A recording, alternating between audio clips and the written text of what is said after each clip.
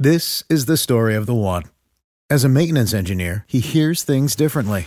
To the untrained ear, everything on his shop floor might sound fine, but he can hear gears grinding or a belt slipping. So he steps in to fix the problem at hand before it gets out of hand. And he knows Grainger's got the right product he needs to get the job done, which is music to his ears. Call, click Grainger.com, or just stop by. Grainger, for the ones who get it done.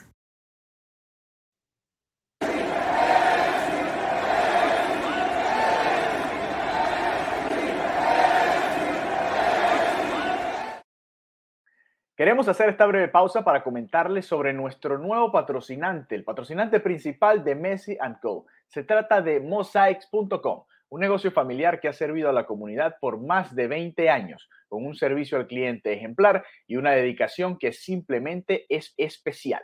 Mosaics.com es un distribuidor mayorista con la mejor calidad en porcelanato y cerámica, junto con una amplia variedad de mosaicos de alta gama y diseños únicos y modernos. Visiten mosaics.com, se los voy a deletrear,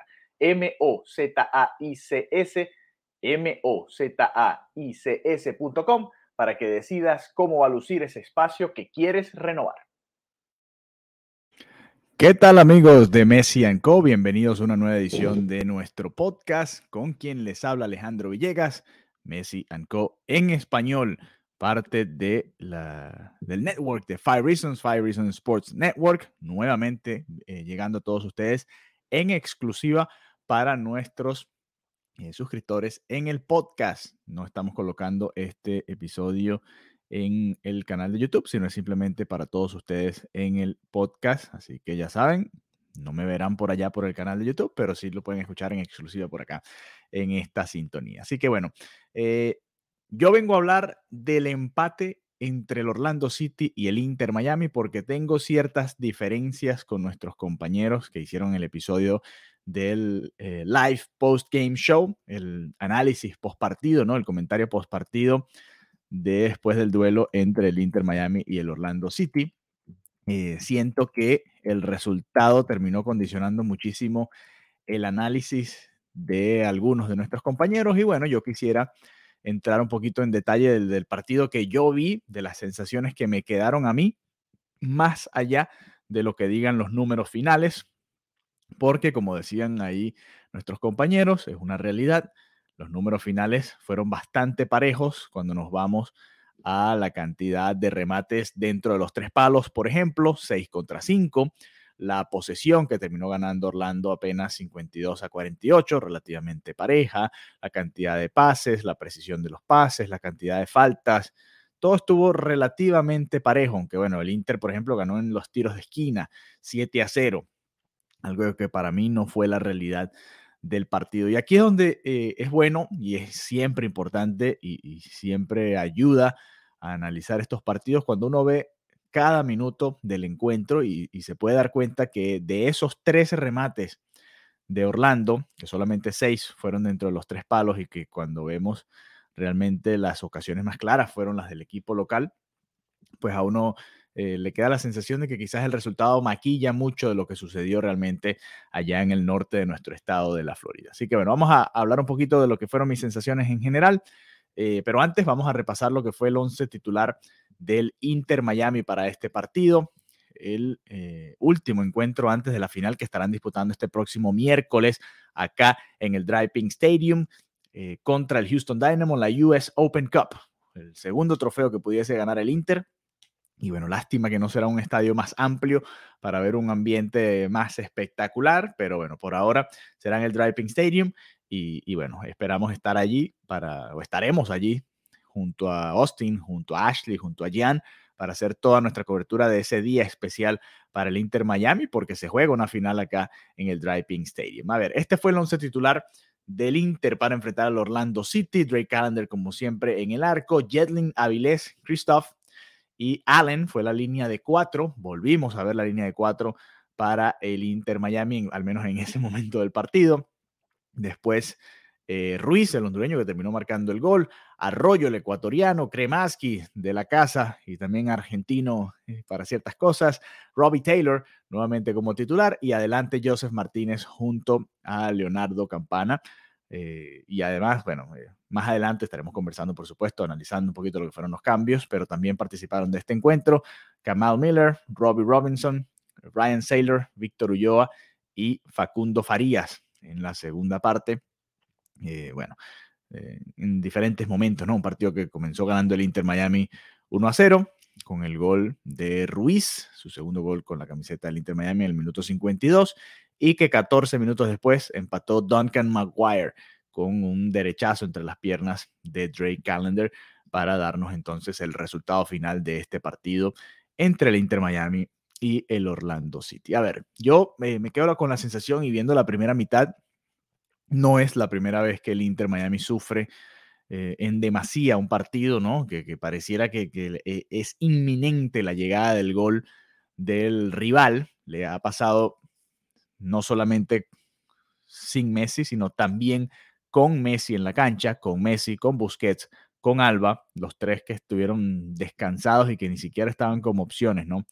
Para este partido. Había gente que decía que, bueno, que Busquets sí hubiese podido jugar, ¿no? Así fuera en la segunda mitad, algunos minutos. La realidad es que los otros 4 que estaban disponibles, además de los 5 que ya mencioné, Farías, Ulloa, Saylor, Robinson y Miller, los otros 4 que estaban disponibles eran McVeigh, Stefanelli, Dos Santos y, bueno, Connor y Sunderland, en los 4 que quedaban disponibles para el Inter Miami. Yo,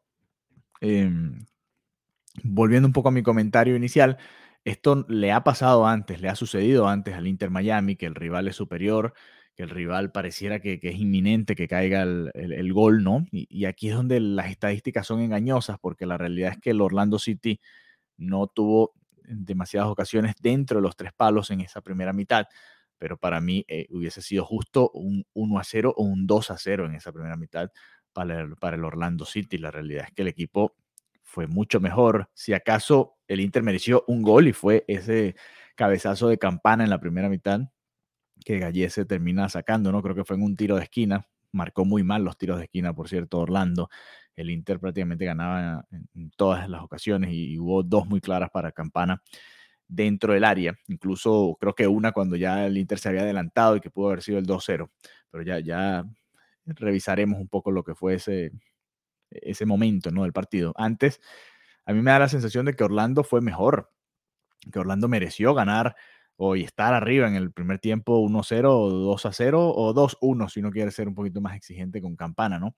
Con ese cabezazo que pudo haber dirigido un poquito mejor hacia alguna de las esquinas del arco que defiende el peruano Pedro Gallese.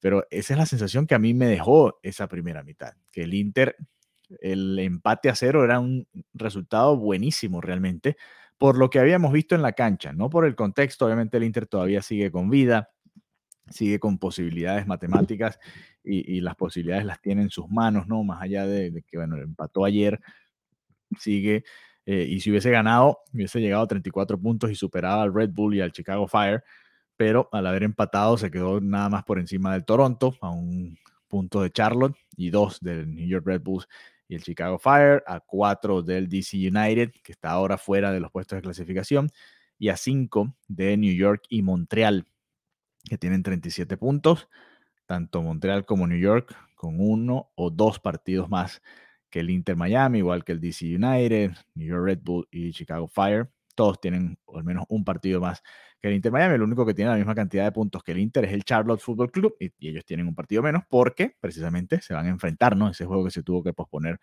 por que ambos avanzaron en la Leagues Cup. Así que sigue dentro de sus posibilidades, ¿no?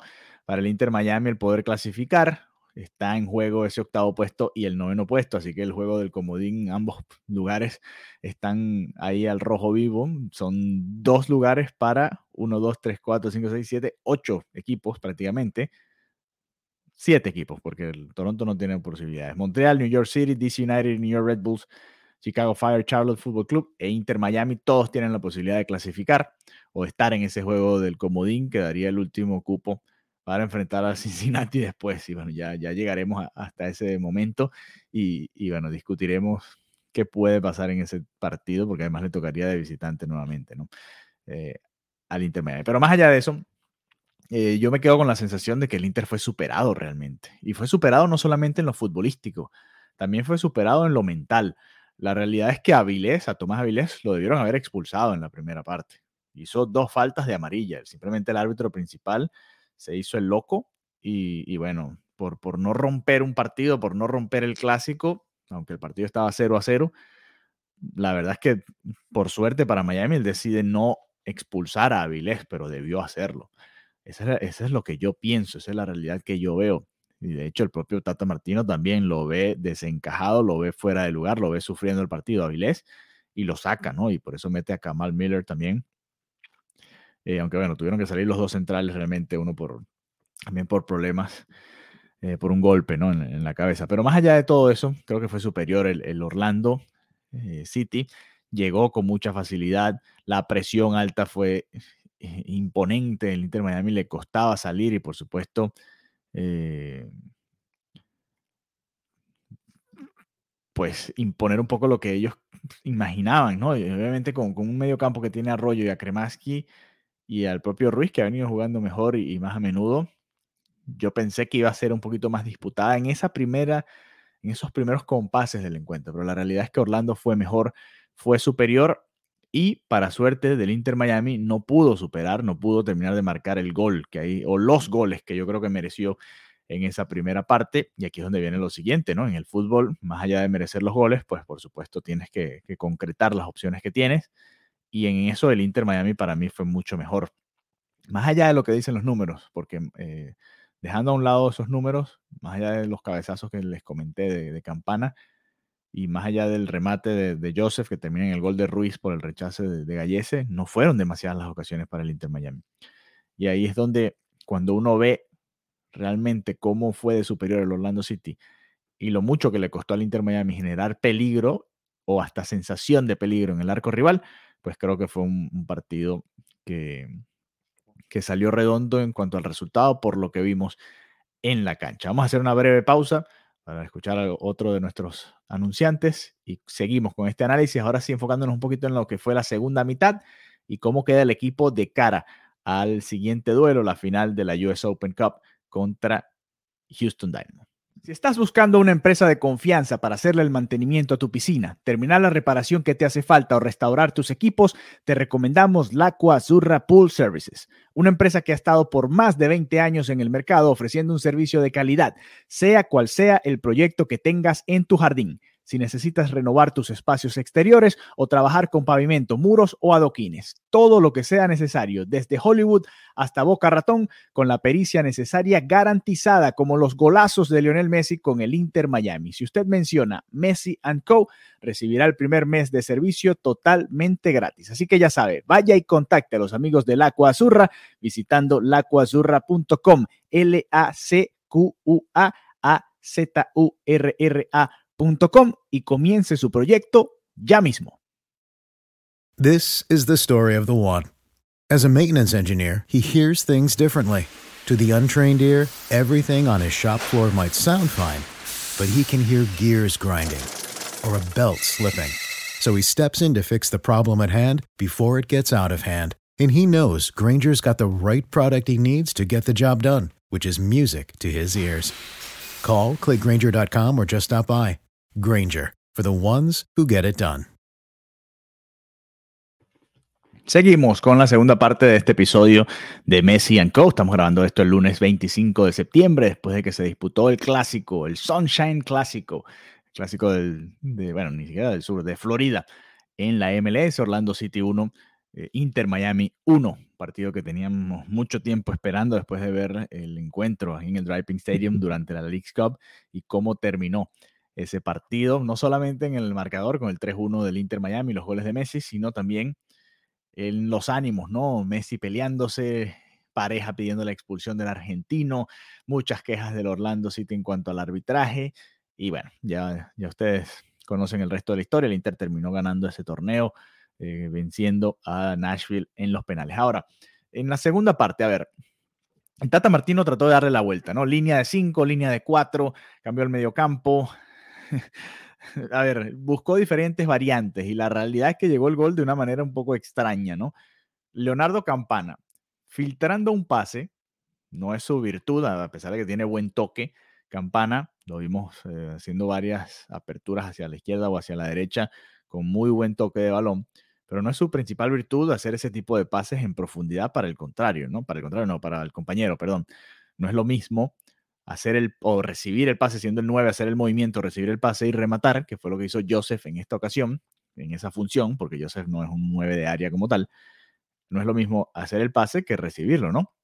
Y en este caso fue Leonardo Campana el que le da un pase a Joseph. Joseph no tenía mucho ángulo, realmente cruza el disparo lo más que puede y exige a Gallese para que éste haga una gran atajada, como nos ha acostumbrado ya en los últimos años, no solamente acá en la MLS, sino también en las eliminatorias sudamericanas, en las Copas Américas, en las Copas del Mundo en las que ha participado el portero peruano. Pero más allá de eso, el gol de Ruiz, por supuesto, importante, porque además, y agregando un poco al comentario que les había hecho más temprano, para mí era muchísimo premio para lo que había logrado el Inter Miami, ¿no? Y aquí es donde viene lo injusto o lo que uno a veces dice, bueno, el fútbol tiene sus cosas y es de momentos y es de aprovechar las oportunidades. Porque Ruiz marca el 1-0 y daba la sensación en un par de jugadas de que podía llegar el 2-0, el 0-2 en este caso, ¿no? Marqué el 0-1 y daba la sensación de que podía llegar el 0-2.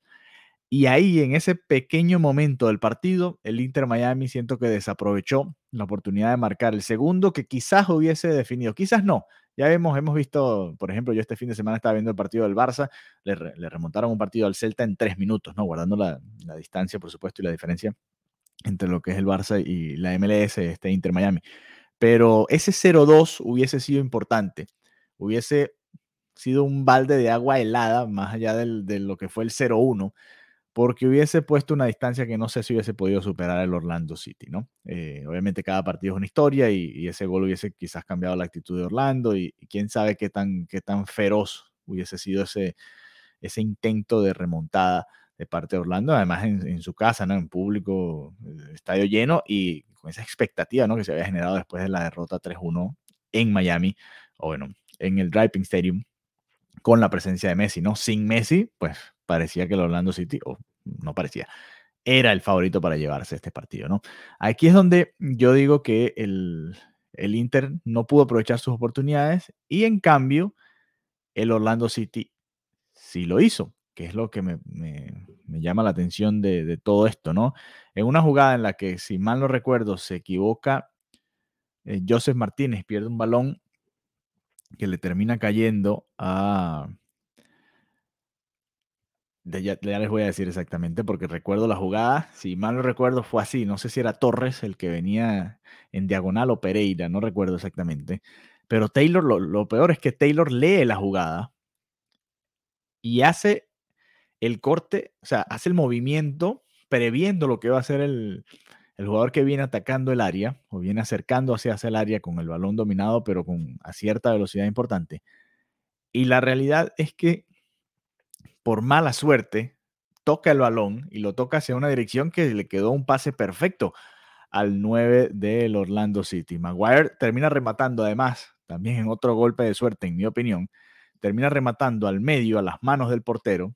Si el portero hubiese tenido las manos allá abajo o si hubiese tenido la rodilla, como muchas veces hacen los porteros, ¿no? Para bloquear un poco ese ángulo y que les hagan el gol de túnel debajo de las piernas, pues no hubiese llegado el gol, ¿no? Obviamente estaba muy cerca de Callender, es poco tiempo para reaccionar, es muy difícil y bueno, a veces es cuestión de centímetros, ¿no? De milímetros, que pase un balón o no entre las piernas del portero y esta vez sucedió así y terminó llegando el 1-1. Después del 1-1, a mí me da la sensación de que el partido estuvo para cualquiera. A partir de este punto, sí puedo entender esa sensación de que lo pudo ganar cualquiera.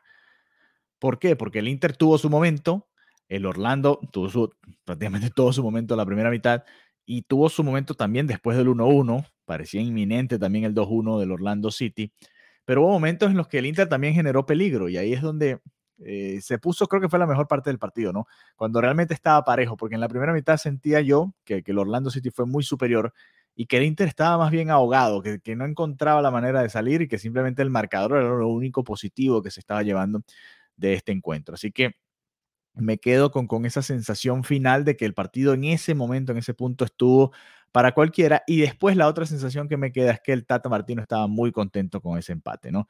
la manera en la que manejó el partido ya con el empate y el cómo fue indicándole a sus pupilos el cómo actuar, el cómo llevar el juego a cabo, las indicaciones que daba desde la banda. Todo esto son percepciones mías, por supuesto, pero me da la sensación de que estaba contento con el empate y que este 1-1 no lo desencantaba del todo por todo el contexto también, ¿no? Porque si hubieses tenido a un Messi saludable, a un Busquets saludable, a un Alba saludable y podían jugar así fuera media hora de este partido, porque imagínense lo que hubiese sido el escenario, por ejemplo, yéndonos con esta misma situación, ¿no? David Ruiz marca el 1-0, ponte el 0-1 para el Inter Miami. Después llega Duncan Maguire y marca el 1-1 para el Orlando City. Bueno, tienes que acudir a Messi, ¿no? Bueno, le das 20 minutos a Messi, ¿no? A Busquets. Pero vámonos más allá, porque siempre cada vez que Messi viene desde el banco, por lo general entra al minuto 60.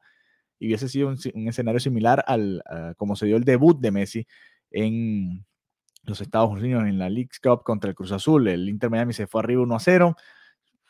También en un partido que debió haber estado perdiendo porque el Cruz Azul llegó muchísimo al área del Inter Miami y hubiese jugado media hora Messi entrando con el partido en ventaja, ¿no? Esto todo, por supuesto, son supuestos, ¿no? Yo un poco llevándome por lo que he visto de Messi toda su carrera y por cómo llega a acuerdos con sus entrenadores, por lo general juega, si no va a jugar el partido completo, juega 60 y si viene desde el banco, por lo general juega 30. Ha sido un poco como lo han ido llevando toda su carrera y como él, suponemos nosotros, que le gusta y esos son los acuerdos que llega con los entrenadores. Pero más allá de eso, el comentario viene a colación porque tiene que ver con la sensación de que el Tata Martino estaba muy contento con ese resultado. Obviamente hubiese preferido ganar, repetimos, ganar. Hubiese puesto al Inter Miami con 34 puntos a tiro, a 3 puntos nada más de Montreal y New York FC, todavía con bastantes partidos por disputarse, y hubiese cambiado mucho el escenario. Pero el empate no era del todo malo, no era del todo malo, era un puntito más, que a la larga esto se va a definir, ojo, cuidado, y cuando hagamos este análisis posterior, no echemos para atrás, no rebobinemos y digamos, ¿sabes qué? Ese empate contra el Orlando City fue el que nos terminó metiendo, o no, o no. Y bueno, se hará todo ese cálculo, por supuesto. Además, esta es una temporada larguísima.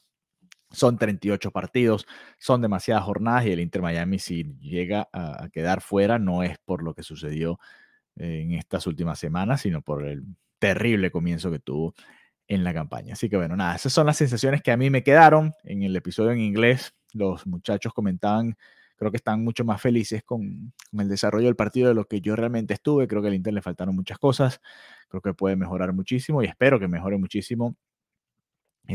Y suponemos que el 11 va a ser muy diferente, también muy distinto al que veremos contra el Houston Dynamo.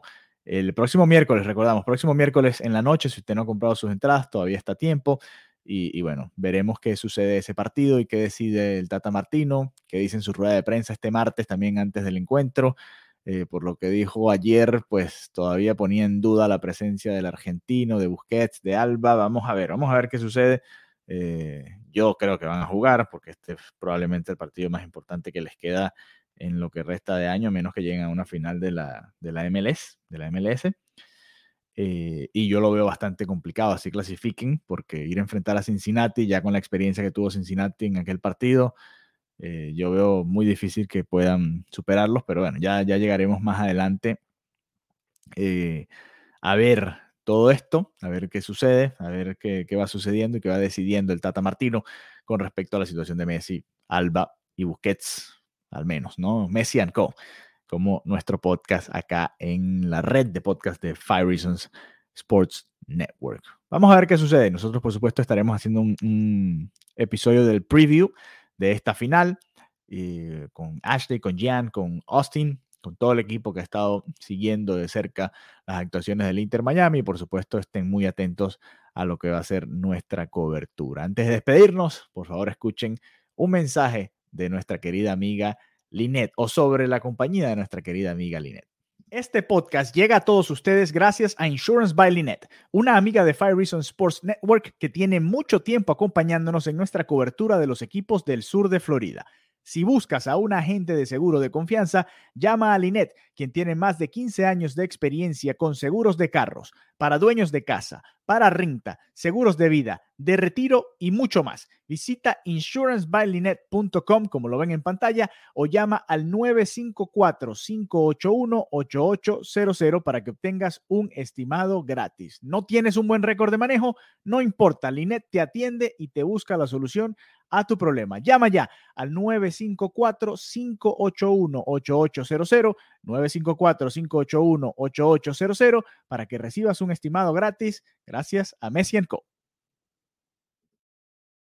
Y así cerramos este episodio de Messi & Co. Gracias por habernos acompañado nuevamente, recordándoles que la mayoría de estos episodios en español van a estar en exclusiva para nuestro podcast, nuestro feed del podcast, y no en el canal de YouTube, como pueden ver el resto de los episodios de Messi & Co. Pronto, además, por ahí viene mercancía. Vamos a tener mercancía, camisas, franelas, t-shirts, como usted le llame, para la venta en nuestro canal de YouTube.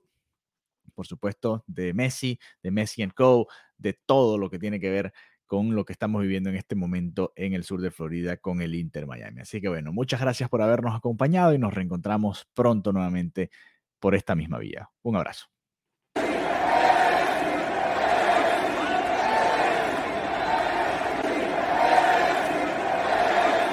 This is the story of the one. As head of maintenance at a concert hall, he knows the show must always go on. That's why he works behind the scenes, ensuring every light is working, the HVAC is humming, and his facility shines. With Grainger's supplies and solutions for every challenge he faces, plus 24/7 customer support, his venue never misses a beat. Call quickgrainger.com or just stop by. Grainger, for the ones who get it done.